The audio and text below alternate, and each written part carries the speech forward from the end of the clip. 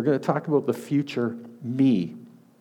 And I don't know if I've ever done a series like this before. And next number of weeks, we're going to be talking about the future me.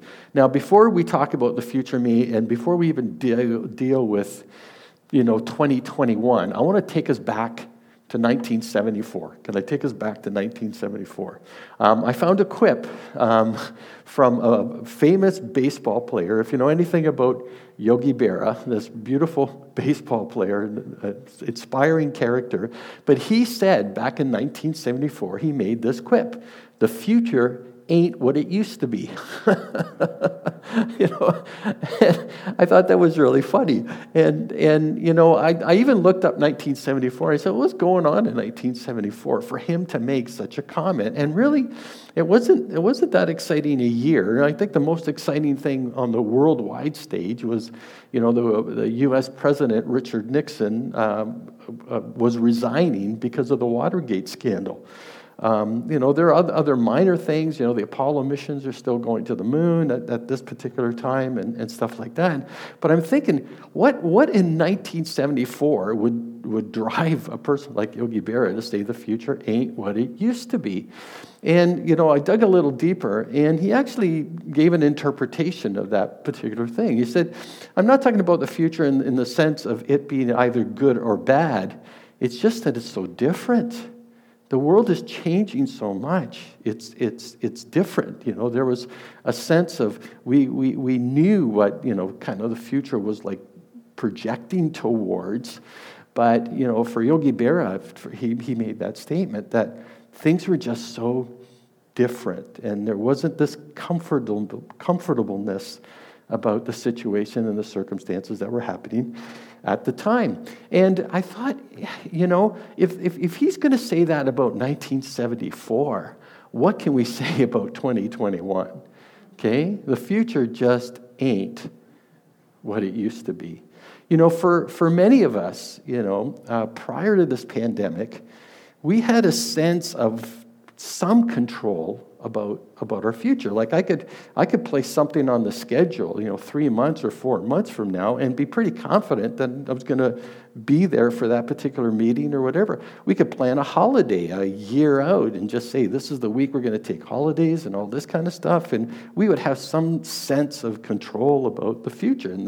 But then all of a sudden, things that appeared to be so easy for us or so controllable for us, small things, like the things I just mentioned, all of a sudden just are thrown up in the air, and it doesn't have any bearing on today at all, and we just don't know. We would have loved to have been back in England a few times with a new grandson over there, and we haven't been able to be back at all. And it's driven us absolutely crazy. And I can't believe for years we were able to go back and forth to England and not even think twice, and just a matter of did our schedules allow it and all this kind of stuff. But here we are. And in fact, we're now in a process where we don't know if these lockdowns are going to go even further than what they've already communicated. So there's a lot of stuff happening today that would have been predictable, just scant months ago. So the future ain't what it used to be. Now, for some of us, who struggle with a sense of anxiety or a sense of loneliness and a sense of depression, there are things that are happening right now to sort of escalate that within us. And the more powerlessness that we feel about tomorrow and the days that lie ahead, the easier it is for us to slip into, times of anxiety, times of questioning, times that are excessive worry. And if those continue long enough, we can get burnt out, we can get stressed out, we can become depressed. And the minute that there's no sense of control of the future, we have this sense of powerlessness. And when we have a sense of powerlessness about the future, what ends up happening is that we start losing hope. And that's kind of like the progression that happens. The more powerless we feel about tomorrow, the easier it is for us to let those feelings come to the forefront, and the more hopeless we become. Because when we feel helpless, we in turn begin to feel hopeless. And that's the problem with looking towards the future, is that we gauge so much of the future by what is happening to us right now, right here in the moment. Now we're going to, for the next number of weeks, talk about how the present does affect us, and what does the Bible have to say about projecting into the future. Now, some of you have had incredible losses in this last season that we've experienced. And for you to think about tomorrow is just simply a reminder of the emptiness or the things that have been lost in this last season of your life. And they're not easy things to think about, and they're not easy ways of moving forward. But can we talk a little bit about the hopefulness that we have? If you're a believer here this morning, you cannot despair in the moment, that you have to live with the understanding and a sense that tomorrow is in the Lord's hands. And tomorrow is a day in which God has authority and power over. And that there's always a sense of hope where God is involved. And I want to just move us in that kind of direction a little bit. And just give us a biblical picture. If you wanted to improve yourself, if you wanted to, say, I don't like certain things in my life and I want to do better, some of us, or many of us, go to people like Tony Robbins and say, how can I, better myself and better my opportunities, and look at gurus and stuff like that. About the future, right? And that's only natural, because that's what they do for a living. But did you realize that the Bible has so much to say about how you can take today, better yourself, so that the days that lie ahead are better days than what you presently are experiencing?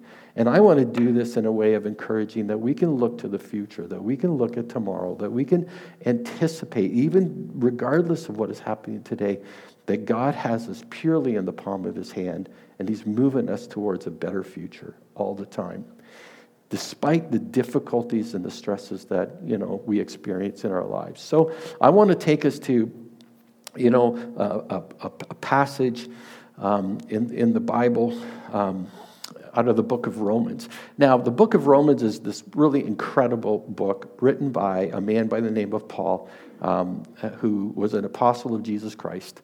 And he wrote this book to the believers in Rome. And it's a deeply theological book. And that's the way it's been portrayed over the centuries, is because if you want to know what it means to be a Christian, the values that we have, if you want to understand the doctrines and the theological moorings that define Christianity, then the book of Romans is this amazing book that has taught these things over the centuries. But what we sometimes forget about the book of Romans is that it's got so much practical element to it. The Apostle Paul didn't just sort of like do this academic dump and this academic exercise and then just leave it at that. He said, because of these particular truths that we hold dear, because of these doctrines and this theological moorings that we hold ourselves to in understanding what it means to be a Christian, this is what it means in our everyday lives. This is what it means when the circumstances and situations happen in our lives that challenge what we believe, challenge what we value. And Paul wrote these incredibly powerful truths that I want to kind of unpack a little bit as we start talking about what the future me should look like, and what we can look forward to when we trust ourselves to the Lord. So let me start first and foremost in Romans 13. Now, Romans 13 is an interesting chapter. If you are part of life groups, I've got you reading the entire chapter. We're only going to look at verses 8 to 14 in this particular message. But if you're a part of a life group, you're going to look at the entire chapter. And the first 7 verses of chapter 13 are really hotbed verses in today's culture, because it's all about obeying the government and obeying the authorities that are over us and what it means to be a Christian, that the authorities above us, and actually challenges us about who put those authorities in place in the first place, that God is sovereign, that God has ordained these governments and these people who are in authority over us, that he's actually in control of it. So this is, a hotbed kind of theological thing to be reminded of today, regardless of how you think, if they're right or wrong or any of that kind of stuff. It actually challenges what we believe, who's in control of the entire world.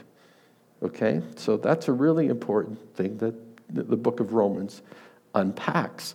And again, there's all kinds of ways that you can unpack those particular 7 verses, but I'm not going to do it here this morning because it does call into question who's actually in control of our government situation.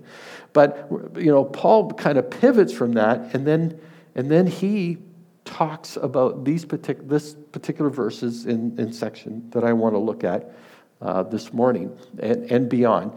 So let me just read this for you. He says, "Owe nothing to anyone except for your obligation to love one another.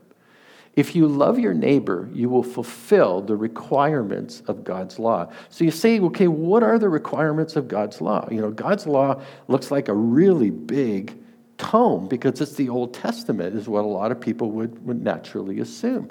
But here's how Paul kind of like gives the summary of what he's talking about. He says, for the commandments say, and he's now pulling stuff out of the 10 commandments. And this is what he says. For the commandments say, you must not commit adultery, you must not murder, you must not steal, you must not covet. These and other such commands, beautifully done as a summary, are summed up in this one commandment: love your neighbor as yourself. Now, wow! If you remember that a religious lawyer asked Jesus, "What's the most important commandment in the entire Old Testament?" And Jesus said, "Love the Lord your God, all your heart, mind, and soul. And the second is just like it, to love your neighbor as yourself." So here's the Apostle Paul taking the entire and mimicking the words of Jesus as the summary of the entire Old Testament and the summary of the entire commandments. If you want to fulfill the commandments of God, you do so by loving one another, by loving God and loving one another. Love does no wrong to others, so love fulfills the requirements of God's law. Now, you see, when you that's a really powerful statement, because most of it would say, fulfilling the requirements of God's law is if I take my sacrifice and I offer it up on the altar.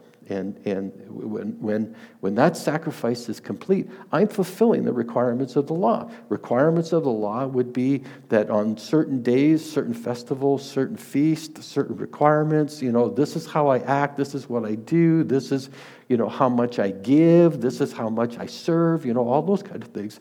But in this really succinct statement, it says that love does no wrong to others. Love fulfills the requirements of God's law. I believe Jesus at one point had made a comparison that if you go to give your offering or go to the altar and go to the temple to give your sacrifice, but you have something against your brother, Jesus said it was best for you to go reconcile yourself to your brother and then come and do the sacrifice. Because that's how you fulfill the law of God. And that's at the heart of the entire Bible, is this thing that, is all about love. And for Paul, he starts this whole thing, says, owe nothing to anyone. Okay, however you want to talk about. In other words, pay your taxes. He just got done, by the way, telling people to pay their taxes, to give to Caesar what belongs to Caesar, give to God what belongs to God, that kind of thing. And then he says, owe nothing to anyone. And he says the only debt that never gets kind of finished, that's a never-ending debt, is the debt of love. That's the debt that continues. That's the first point I want to make in this particular thing, is love is a never-ending debt. That is something that at the forefront of what it means to be a Christian, that should be what categorizes you as a human being. It would be wonderful if when people said, do you know any Christians in your life? Yeah, I do. Well, how would you describe them? And it would be wonderful if people say, well, they're very loving people. If there's one thing about Christians, that love is what permeates their entire existence. That they have this sense of care, that they have this sense of that when you're in their company, they care about you. That there's some genuineness about what it is that motivates them when they get around others. That there's a sense that they owe you something, and what it is they love you, and that's what Paul is talking about. And I find it very startling that in the midst of this chapter where Paul is talking about some really deep things about the sovereignty of God and governments and all that kind of stuff, he reminds believers, people who profess to be Christians, that love is a never-ending debt. Recently the CCNL, that's Christian Churches Network of London, which is a organization where all the churches in London sort of like kind of get together and have a thing. They had a newsletter out this week, and I love the newsletter because it quoted Shane Claiborne that was at a Veritas meeting in forum in December at King's College, and it quoted a statement that he made during his presentation that I thought was really beautiful. It said, the gospel spreads, this is what Shane Claiborne said, the gospel spreads not by force. Now think about that. The gospel doesn't spread by force.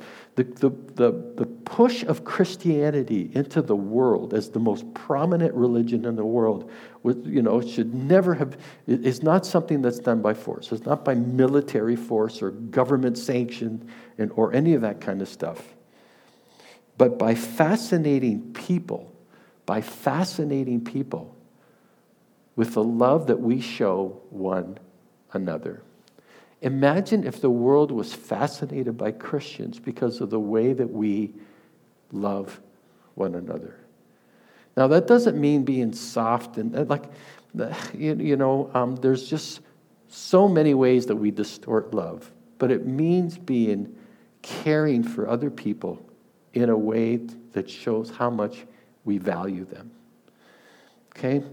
But that's the never-ending debt that Paul communicates here. And I kind of wonder if he makes this statement because he knows people are probably going to argue with him about, should I respect the government? Should I take care of, should I pay my taxes? Should I, And the thing is when we push back in this particular way, we're pushing back more because it's in our self-interest. It's in our protectionism more than anything else, as opposed to Paul reminding us that if we're truly caring for other people, that there is an element of us willingly surrendering ourselves to the authorities that God has put in place. Willingly giving to what is required of us to be part of the community and the countries that we say that we are part of. So those are some pretty hard to manage realities, but they're hard truths about what it means to be a Christian in whatever culture. And remember, Paul's living at a time when Nero is, he gets beheaded by Nero, right? It's not like the government of his day is totally in favor of Christianity in the first place. In fact, it's persecuting Christians at this time.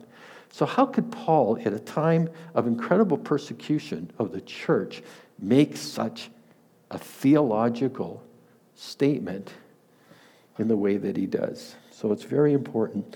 But here's the next section that I want to unpack for us. So Paul says, so this is all the more urgent for you to know how late it is. Time is running out. Wake up, for our salvation is nearer now than when we first believed. The night is almost gone. The day of salvation will soon be here. And for Paul, the day of salvation, he talks of it in terms of the return of Christ. This is an eschatological kind of statement, right? Now Paul's not necessarily. I happen to believe that the way that the early church lived is they lived in such a way that they would communicate that Christ would come at any time. It wasn't like they predicted it was going to be soon, but it could be soon. And that's the way they lived their lives. They lived their lives that every day was a gift from God, and at any moment, Christ could return. And that's why there was this kind of sense of urgency. And we've kind of gotten lax with that sense of urgency because it's been 2,000 years. It's, the same message. But the reality is, Jesus could come back tomorrow. Some of us right now wish he would come back right now and get this mess over with. Okay? But that's just the reality. So the night is almost gone. The day of salvation will soon be here. So remove your dark deeds like dirty clothes and put on the shining armor of right living. Because we belong to the day. We must live decent lives for all to see. Don't participate in the darkness of wild parties, drunkenness, or sexual promiscuity, immoral living, or in quarreling or jealousy. You know what Paul's actually saying here? He's actually saying, if you become a believer, don't ever go back. Don't ever go backwards. In fact, that's the beautiful thing. You may, in difficult situations, right now, some of you are going, you know what, I was more comfortable a year ago. I would rather go back to that. There's just something about going backwards that's abhorrent to God. You can look back to see at the things that God has done in order to recognize that God is capable of doing that in the future. But I'm not sure there are many Bible passages where God just wants us to go backwards in our lives.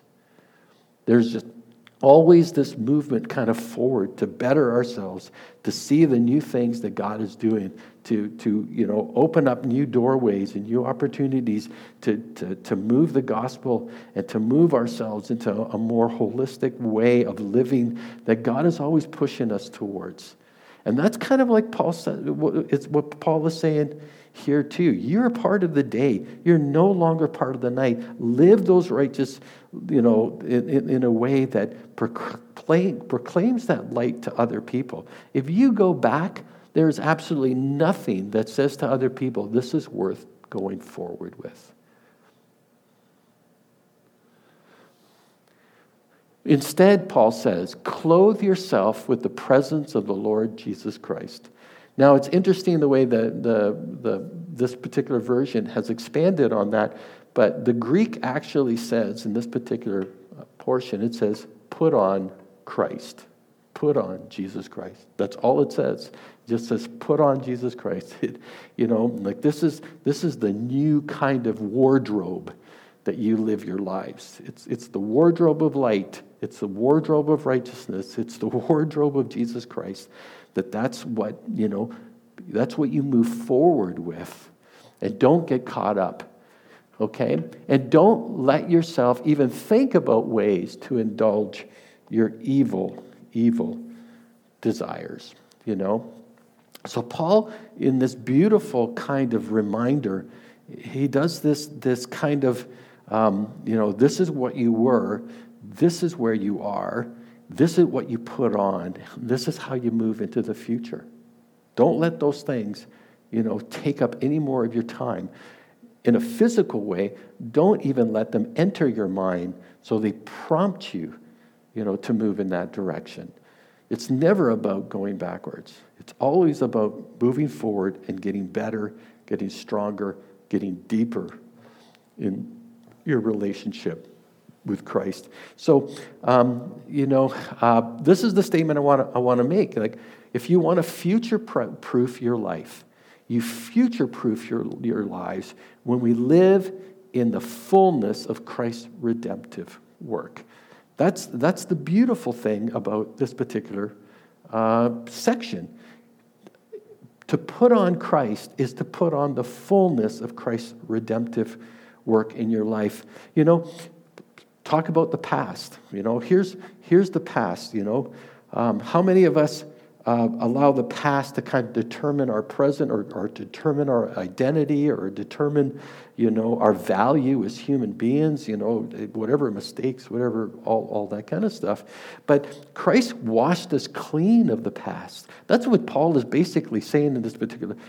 You used to do these things. You kind of don't look back at those things. You've been washed clean of that. You've been redeemed of that. You've been forgiven of that. That past no longer identifies, classifies, or has authority over you any longer. That past is done. You learn from it. It brought you to the place of salvation. It brought you to a new hope and light in the person of Jesus Christ. But you don't ever have to go back there. It may be a reminder of what Christ has done for you, but you don't go back to that. That's how the redeeming work of the things of our past have been forgiven by God, and we move forward. Dr. Henry Cloud just recently wrote this: don't use your past to construct your future. It means you are prioritizing fear over risk and reward. Is the future risky? Absolutely. But without that risk, you have no reward, or very little reward. Yeah, the future sometimes is unknowing and hard to see the full picture. But any one of us know that sometimes when we step out, and we step out in faith and in trusting God, we are blessed, or we're rewarded in ways we could have never been had we not stepped out in the first place. That's the beautiful thing about this particular passage. What about the present? We're redeemed in the present, forgiven in the present. It affects, living in the fullness of Christ affects our present reality. There are many people just so overwhelmed by what is happening and the difficulties of what is happening. But our present is transformed because we know in many ways that God has this in the palm of his hands, that God is the one that our hope is placed in, not in the machinations of this world. That we have a hope that extends beyond our circumstances. And again, how does it affect our future when we live in the fullness of Christ? There are many of you that have suffered incredible loss in recent days, months. This past year has been just trauma-inducing for many.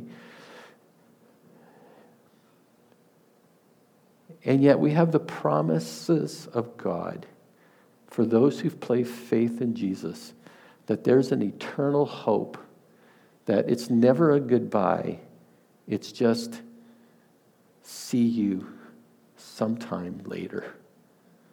Maybe now we have a sense of separation, but that's not always going to be the case. So living in the fullness of Christ's redemptive work affects our past, it affects our present, it affects our future. And it gives us a whole new understanding. Okay? So just let me give you two things really quick that I think we need to switch our focus. If you're really struggling and you think, I don't even want to think about tomorrow because I can't even get through today, here are two things to switch.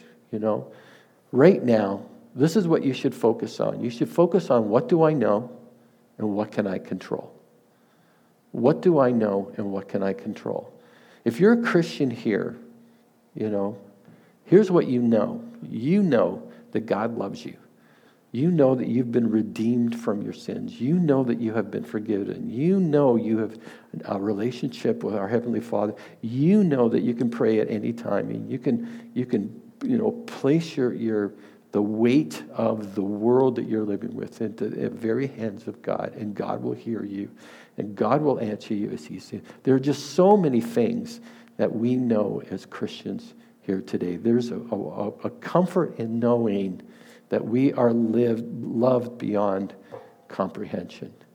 And what can I control? I can control, my prayer life.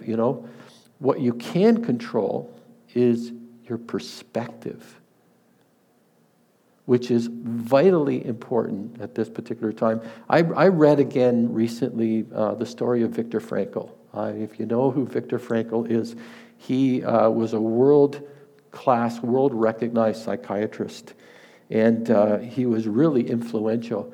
But he was in the concentration camps in Germany during the Holocaust, and Frankl survived them and went on to become this really influential psychiatrist. But what really was so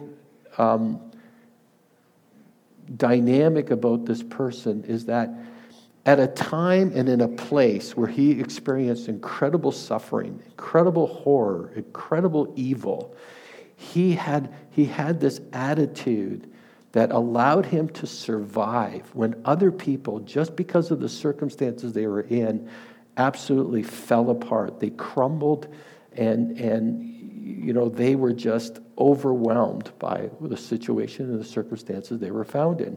And what he noticed and what he saw, it wasn't like a majority of people, but what he witnessed was this certain people who just had a totally different perspective on what they were experiencing that absolutely transformed everything that he witnessed.